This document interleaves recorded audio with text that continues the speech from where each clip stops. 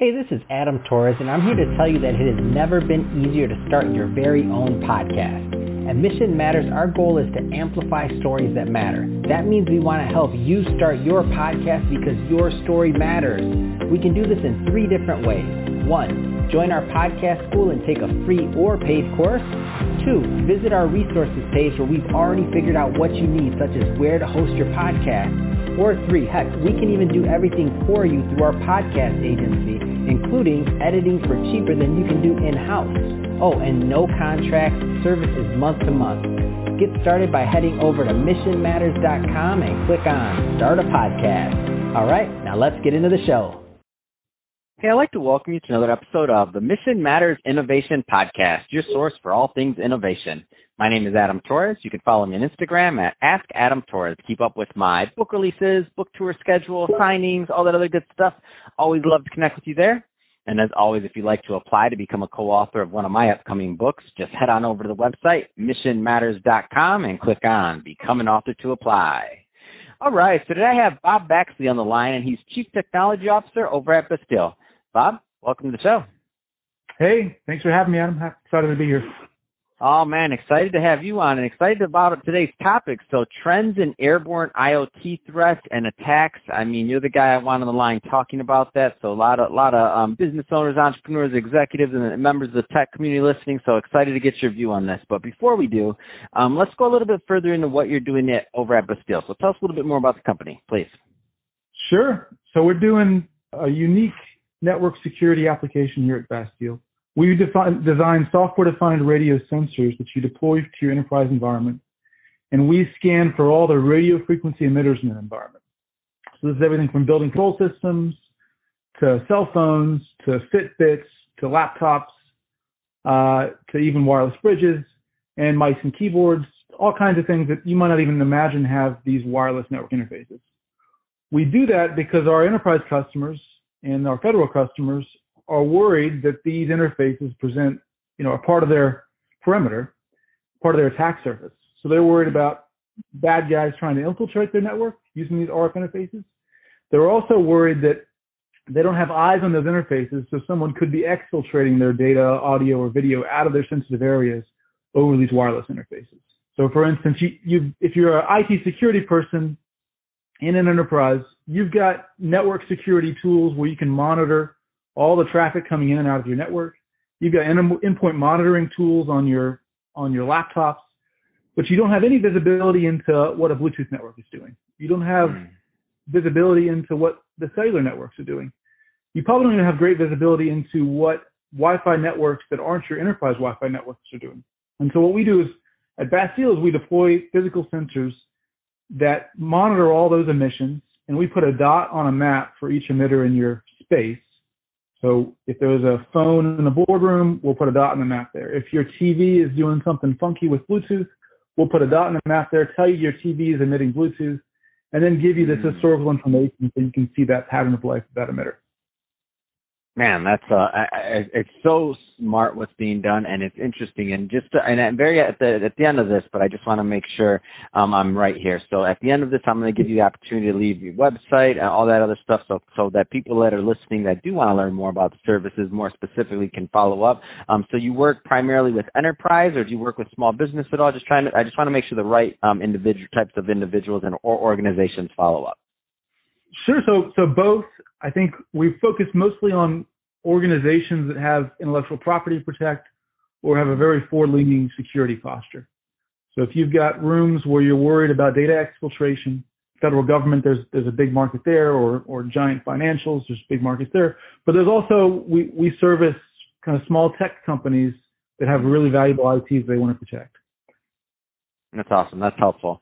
So, Bob, let's go further into today's topic. So you gave us, some of the solutions that you're doing you're over at Bastille to kind of help these things, to help some of the things that are happening with these attacks, and they're going airborne. I mean, so maybe let's go a little bit further. So what are some of the things that you're seeing trend-wise that, spies or hackers or, people that don't have the best things in mind are doing out there? Well, so I think there's a few buckets to think about the attack vectors.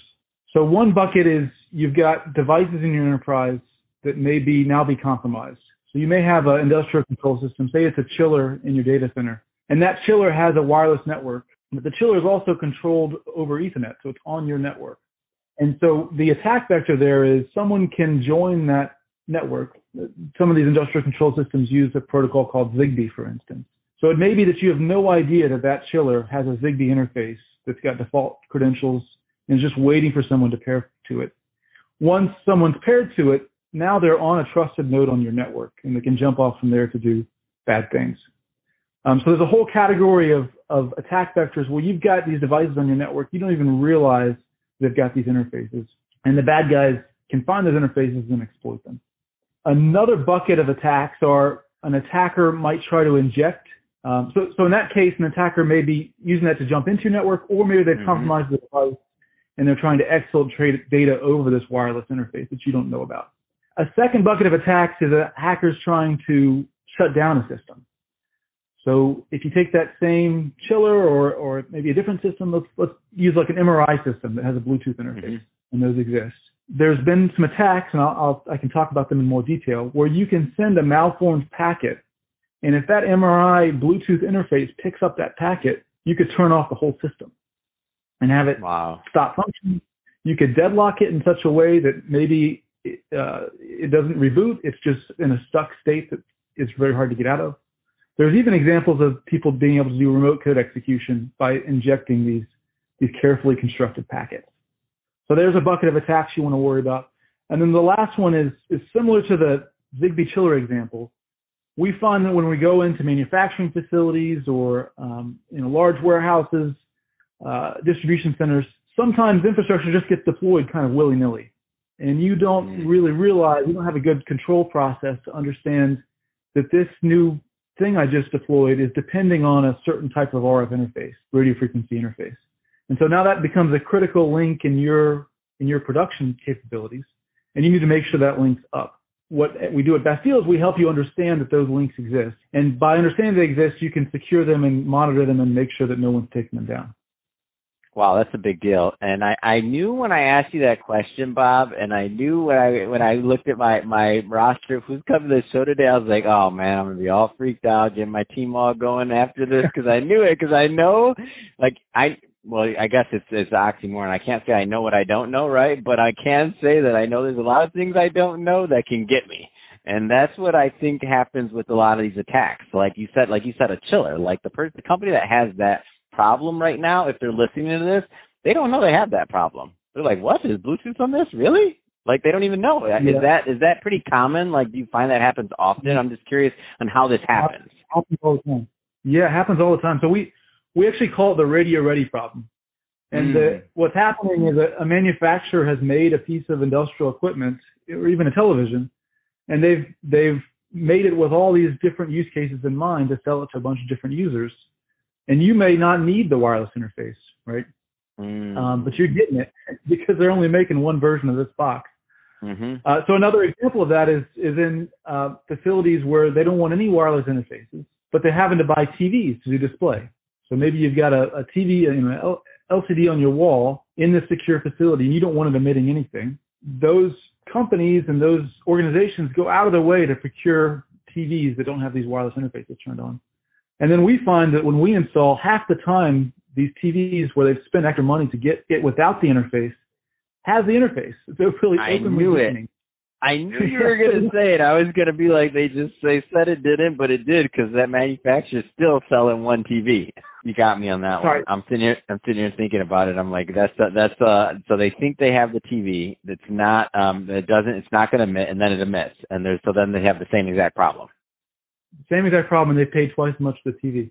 We also see printers or other kinds of peripherals when someone does a firmware update, if they've disabled these wireless interfaces, because they are attack vectors. When you do a mass firmware update, those policies may go away, and all of a sudden now all these devices that you've turned off the emitters on have sprung back up. And so now you've got all these new wireless emissions in your space and new vectors in your attack surface. So at Bastille, we provide the network security to give you that visibility when those new devices pop up. When your existing devices that you thought you've adjudicated start emitting again, you can deal with it immediately. Yeah, that's awesome. So, Bob, that being said, if somebody's listening to this and they want to learn more about Bastille or about your work, I mean, what's the best way for them to reach out and to connect? Well, they're free to just email me directly. So I'm just bob@bastille.net. Or if they go to bastille.net, we've got all kinds of literature there about these attacks and videos and tutorials and webinars. So either hit me up directly or go through our website and get more information there. Fantastic. Well, Bob, really appreciate you coming on the show today and sharing more about your background, all the great work you're doing over at Bastille. And to the audience, as always, thank you for tuning in. Hope you got a lot of value out of this. If you did, don't forget to subscribe to the podcast, leave me a review on the Apple iTunes Store. And if you're watching this on our YouTube channel, Mission Matters Innovation, definitely give us a subscribe there, but also leave us some comments on the video. Love to know what kind of projects and things that you're working on. And Bob, thanks again for coming on the show. Yeah, thanks so much for having me. All right, I'll cut the audio there. Man, you had me all. This is a good interview, Bob. I was like, by the way, I'll edit that little slip up where I kind of cut you off, so that won't even be in there. But other than that, man, that was a good interview. It's smooth. Yeah, and I think it was really like I can see like a good interview to me is when I can feel what the audience is going to feel when they listen to it, and I can feel somebody in their car driving and being like, do we have that problem right now? Like, what's the last time? Either a lot of chief CTOs out there are going to like you or they're going to be mad at you. This guy is not. One of the two is going to happen, I have a feeling, huh? Yeah. So next steps on my end. So I'll shoot the audio to my team. They're going to do all the things they do. They're really fast, so this will be live within 10 business days. When it does go live, you'll get an email from one of my assistants that's going to have a full video marketing package for you. So you'll have a full YouTube video, Instagram, Facebook, LinkedIn, Twitter. It's be on iTunes, Spotify, all that other good. So you can have a Pinterest post. So feel free to use all that content as you like. And obviously, if you need anything else, just hit the reply button, and we're happy to take care of you. Okay? Okay. Thanks so much, Adam.